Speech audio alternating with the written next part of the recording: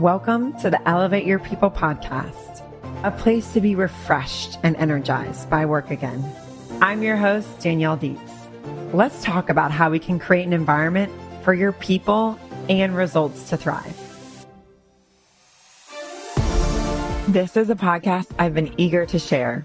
I sat down with Joe McClung, president of Floodgate Medical, the leading talent services solution that helps medical companies accelerate sales through recruitment, retention, and market intelligence. Joe's reputation preceded him by the people who work for him. He's a leader people genuinely love to work for, and it shows through their endorsement of him and the numerous accolades Floodgate has received since Joe's leadership, including most recently a 3-peat in Best Places to Work. In this episode, you'll hear from a refreshing leader whose empowering approach gets back at the simplicity of leadership in driving results. Joe shares ways to stand out and be recognized as a leader at any level, how empowering your team members with a sense of agency increases your business's speed and accuracy, and the all-surpassing power of initiative, focus, and accountability. Enjoy this cup of Joe. Joe, thank you so much for joining me on the Elevate Your People podcast. Glad to be here. It's an honor. For guests, Joe McClung is president of Floodgate Medical, and his 6-year anniversary is coming up. It is surprising. Time flies when you're having fun. 100%. He is an FSU alumnus. He actually started his medical sales career coming fresh out of college. Yep. And then he rapidly progressed through different sales roles, primarily with DJO, but really entered leadership pretty early and is actually a member of C12, which is a Christian CEO organization that has chapters all throughout the country. That's correct. Yeah. Mm-hmm. Yeah. Awesome. Well, besides those accolades, who is Joe really outside of the professional sphere? Yeah. I'm a proud father of 2 teenagers, beautiful kids.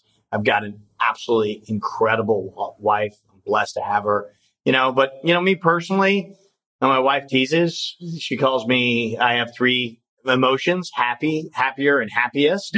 So I'm by nature a very positive person. But, I think for actions and personally, I think it's something I try to really hone that energy and actions based on kind of the 5 F's, and have a balance, which is having faith, having family, having fitness, because you don't have fitness, it doesn't matter, Yeah, it's about health. Exactly. Worried about finance, but it's not everything, right? And then making sure you're having good friends, because, and if you can have a balance of that, and the wheel keeps rolling, and that's what I try to focus on. Don't always succeed, but it's always a goal. Exactly. As long as you're heading towards something. And where did that come from, actually? How did you get introduced to that? One, I got it through some books I'd read, but, in our C12 meetings, they have a wheel that we review once a month and we look at it. It's a little bit modifications of those 5 F's, but it's basically those five key principles. And we have to review those of where you are and to the whole group. And the group's there every month. So they, a lot of times will go, hey, we've noticed you've been a 2 at the same one forever. Are you going to do something about it? Or are you just going to, you're just going to let it continue with the flat tire? And so I think that's helped that accountability to be able to do that. Definitely. And to have like a dashboard. So you have visibility on it too. 100%. Really cool. So then as far as your leadership goes, we're going to take it back to post-grad. Okay. So what interested you in getting started in medical sales specifically? Well, I was FSU in the late 90s, right? 98 is when I graduated. I mean, that was the time really when medical device really took off. Hot industry. Yeah. It was that or software and tech, right? And glad I didn't do the software and tech. It's 2001. We were around for that, the first .com bubble. But medical device was where a lot of people went. And a lot of my friends that graduated ahead of me, my partner here in the business graduated a year ahead of me, went to medical device. And actually, we had the first job together. So it's in a lot of my friends back then or colleagues now in different ways. And so, it's an incredible industry. Because not only is it growing, it's vibrant, but it's making tremendous impact. Like the developments that help people's quality of life, help them live longer, help them heal faster. I mean, it's just incredible in the last 20 years, the advancements we've made and why I love this industry. I'm glad I got into it right out of college. That's awesome. So looking at your career path, you moved from an individual sales role into management, more leadership type roles earlier. So what were some of the traits that you think that they kind of saw in you that led you into leadership? Yeah. I think, what was true then is absolutely true now, is absolutely true hundreds of years ago. Mm-hmm. I love the quote that Martin Luther says is, find me the businessman in my parish and I'll find you the man who gets the job done. Love it. And so what I will tell aspiring leaders, and I do this Leadership Live video, and I've asked tons of leaders, and I ask them a very similar question, and they say the same attributes. One, it takes someone with initiative. They've got to show initiative. You see a problem, don't wait for someone else to do it. Do it. Start it. Yeah. Go. Mm-hmm. Right? Yeah, get started. And then second, initiative with excellence, meaning you're there to follow through. You want to be at the best you possibly can. And if you do those two things consistently in any facet of life, I think you'll find success. And it wasn't that I sought leadership. I just sought about doing the best I could, taking the initiative of what was right in front of me now. And then leadership found me. And that was recognized. Yes. Yeah. I like the simplicity of the fact that it's the same now as it was hundreds, thousands of years ago. Because obviously there's so many leadership books. There's so many different ways to slice it. But to your point is like, it's actually very simple, taking initiative, following through well, and really taking ownership of stuff. And that gets recognized. Absolutely. It's the person that sticks their hand up when there's a need, that steps forward and gets it done. Guess what? When something actually is a job that needs to get done, who are they going to look for? The person that did it last time. Yeah. It's just logical. So for aspiring leaders, the only thing I'll say on initiative too is let people know that you want to be a leader. Don't assume that they understand that. That's a great point. Because, you get 100% what you don't ask for. So make sure they know, has to be developed. Hey, I want to be a leader. Am I doing the right thing? So different things I can do. Can I follow you? Can I mentor with you? That's initiative. And you're following through with excellence. The right things will happen. I love that approach because I think sometimes in corporate America, the accountability lines can get blurred. Obviously, and even the purpose of this podcast is, hey, what are ways that you can do to enhance your organization, elevate your people? But there's ownership of the individual. So to your point, if you're not expressing and taking proactive measures to seek new opportunities, to get exposure in front of leadership, to learn or take on projects that could bridge that gap, well, the organization, that's not on them to identify that for every single person. So I think that's a great point. You can't affect others. You can only affect your actions. Yeah. And so what are you doing? That extreme ownership. If you're in a world of blame, you're in a you're not going the right way. Mm-hmm. So here at Floodgate Medical, which really provides tailored solutions to medical companies for talent and ways to really level up their organizations. Mm-hmm. How do you kind of set that tone? How does it go from being just kind of a Joe mentality to something that you're encouraging within your organization? Yeah, I think, it really, you're getting to that point of agency and empowerment, which is so powerful. And it affects an organization really, really well for three key reasons. One is the one closest to the problem usually knows the right solution. The higher it goes up and gets the fidelity goes down, right? The more likely you're going to make the wrong decision. The second reason is you're going to have speed, right? In today's VUCA environment where things are changing rapidly, you can't wait for decisions to be made. You need people to be empowered to do them quickly. And then the final reason is they've really shown that people who feel like they have agency are the most engaged employees. If they feel like they have a choice in what they do and can control and make their personal impact, that is engagement. And Gallup will tell you that the only element that will predict success is not IP. It is not the number of people you have. It's not your market share. It is the engagement of the employees that are there. And if you give them the ability to have agency, then you're going to be successful. Now, I know probably people are listening. It's like, well, if I just tell people to do whatever they want, right? Going rogue. Yeah. It's not going to work. So what do you do? So I think the core of where you need to start is you need to start with what I like to call a commander's intent. What's the objective? Be very clear on what that overall objective is. And by the way, who you are. And those are the core values. And I think a lot of people will put core values on the wall because they think they need to when they create a company. That's not what it should be. It should be really the guardrails for people making decisions, that if they know where you're heading and the core values of how to get there and they stay within that, even if they fail, celebrate it because they've done it the right way. Yes. But if you don't give them those two things, they don't know, one, which way to go, and two, they don't know what's too far outside the bounds. Mm-hmm. So you have those two elements, that commander's intent aligned with the core values. Then, you got to model, right? And, model what good looks like.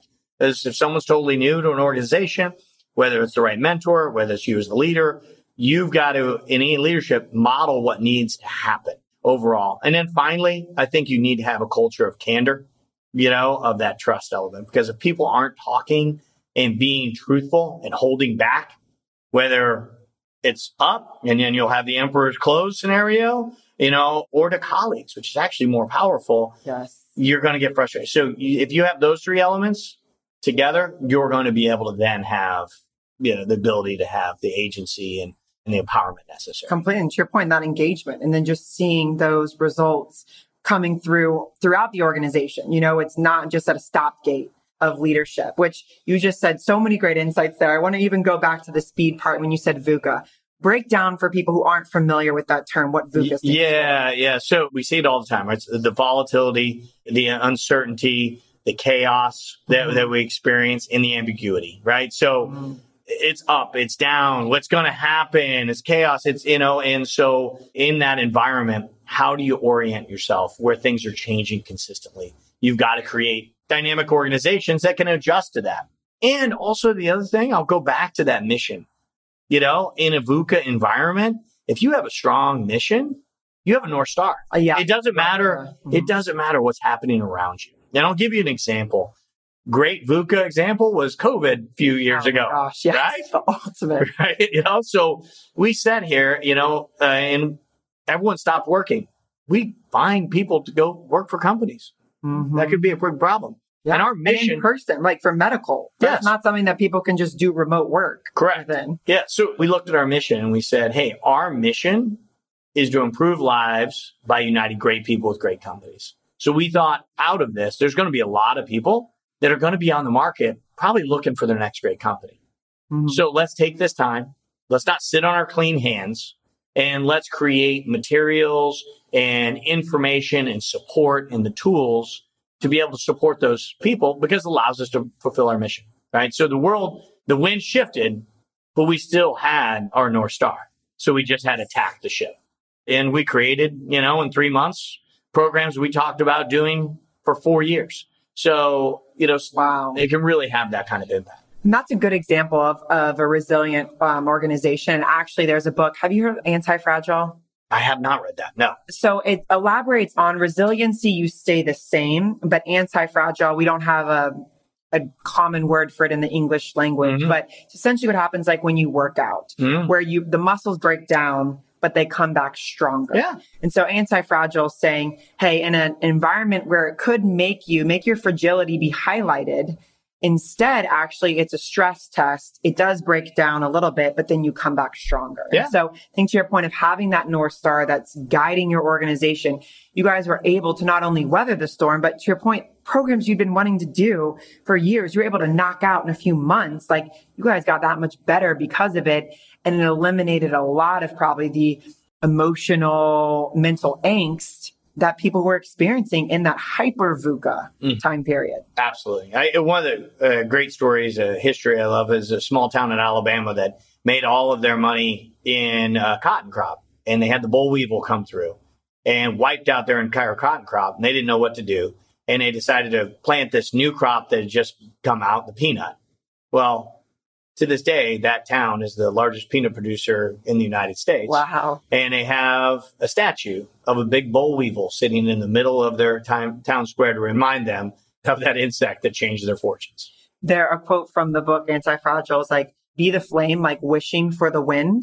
Because if you're a match, wind will blow you out. But if you're a flame wanting wind it energizes a fire. It has the chance to blow it out, but it energizes it as well. So be that flame that's hoping for it. I love that. That's a great analogy. Good. So as far as this, really how you outlined that empowerment and giving them the autonomy to have ownership of projects, they got the North Star. And I love the idea of ensuring they've seen positive models. So that gives them some confidence, mentors people to resource to.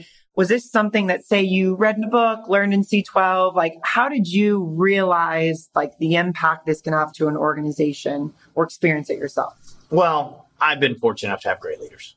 In my previous role, I had an opportunity to interact with some really powerful CEOs, either on our board or reported to them, that really embodied that empowerment philosophy, right? And in many times, I took over a role where we bought a couple companies, and I was a 36-year-old sales guy. And they said, hey, why don't you take over leadership? They're $150 million. I was running full P&L, operations, supply chain from China. I had no clue, right? And the only direction he gave me says, for the first 90 days, don't make a single decision. And then when I call after, what should we do? What do you think you should do?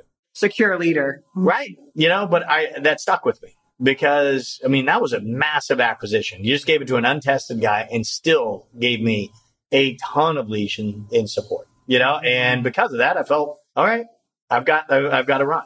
And it turned out to be fairly successful. There's a lot of things that could have been different, of course. Yeah, but there's human error with anything, of course. Yes. So that was just how he, I guess, ran as a leader, basically, was... Yeah, he gave, I asked what his objective was right before, I was interviewing for the role. And I said, well, what's your goal? And he says, I want to read the Wall Street Journal till 10 a.m. every morning. Oh, I love that. Right? He says, I'm never going to really do that. But the idea is I'm not needed. Yes. And that you've created an organization that doesn't need you is because there's nothing that makes me happier when great things happen here that I don't know anything about. That means we've done it right, because I know, like we talked about earlier, we're making the right decisions because close to the problem. We're making quick decisions. People are going to be engaged because they're there. And so I'm absolutely excited about having an organization like that, because if you don't, you will be the self-limiting factor of growth. Yes. They only can go as fast as the decisions you make. And you inadvertently can create that. And so you got to purposely not, because that's typically people's default. They want to be told what to do. I wanted that leader. I'd get on the call. If there's a call, I'd be like, can you just tell me what to do? Yeah, like this will make it easier for all of us. Right. Just tell me, please, but it worked. And it works. And that sense of agency, and then empowered you. And then your results, very likely superseded whatever that leader could have done at the time, because he wouldn't have had the bandwidth to have seen it through and then still run all the other things where he spent his time. Yep. So I think that's such a good example, because sometimes a leadership fault can be you care so much that you want to have your hand in everything. But to his metaphor of reading the Wall Street Journal till 10 a.m., it's like, hey, if things are moving well, and then your organization is healthy and your people are having those experiences, which for context too, listeners, Floodgate won Best Places to Work in Tampa now 3 years in a row. Yep. Nominated for Small Business of the Year as well.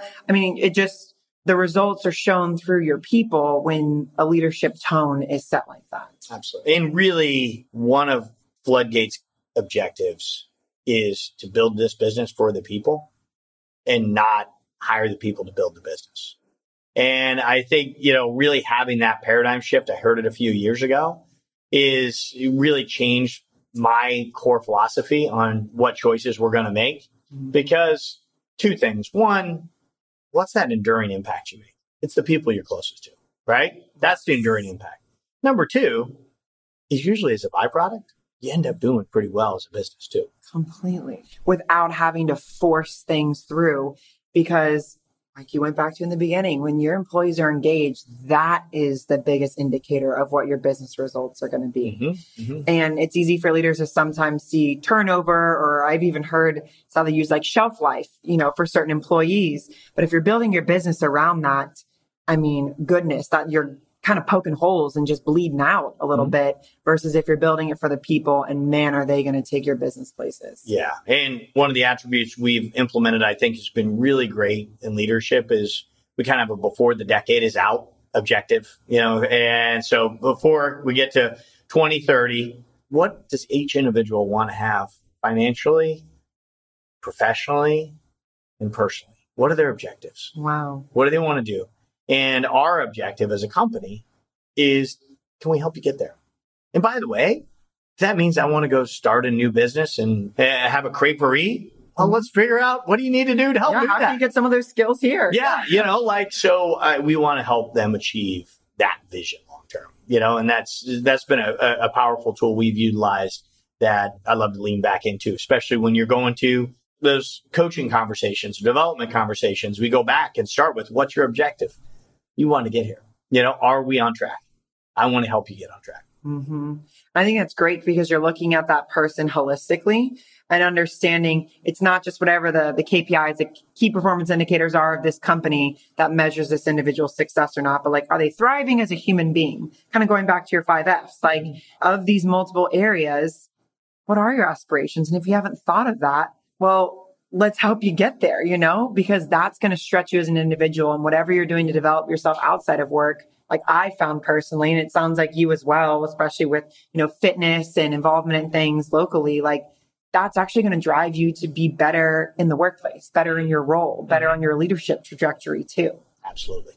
So how within Floodgate, because I know that you guys are really involved in the community, you actually have an element of that where you give back regularly, you volunteer monthly, also portion of revenue goes to making sure you're investing in the community. Yep. So how do you prioritize that being a part of how your employees spend their time while also driving a high performance organization? Yeah. So I'm going to start back with the mission because I think it all starts there. It's our mission is improving lives, and the lives we improve, obviously candidates, getting meaningful work. There's no more important way of improvement we can do. Our clients who are able to get the great medical products out, our people, which we've talked about, that's crucial. But then there's also our community. We see our mission here is also improving the lives of our community.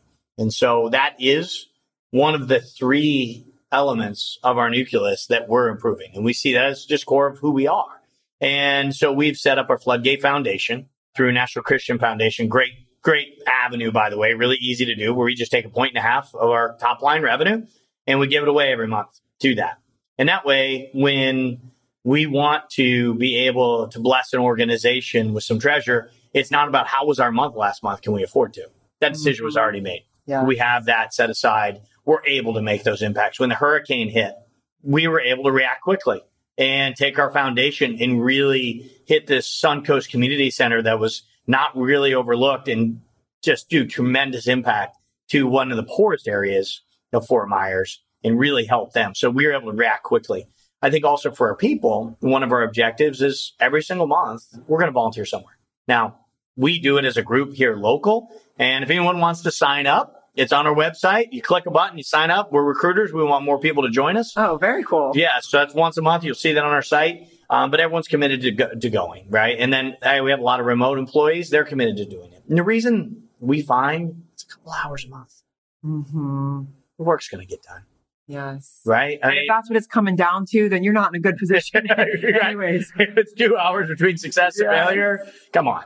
Yes. But the benefit that we gain from perspective, from, us coming together to do something good, right? And taking a break from, our little myopic world and open our aperture to seeing a greater world is exponentially impacted in the small amount of time that we, quote unquote, give. Yes. I love how it goes back to the mission of like, this is more than just how we're generating the revenue per se. Like this permeates our employees, customers, and the community too.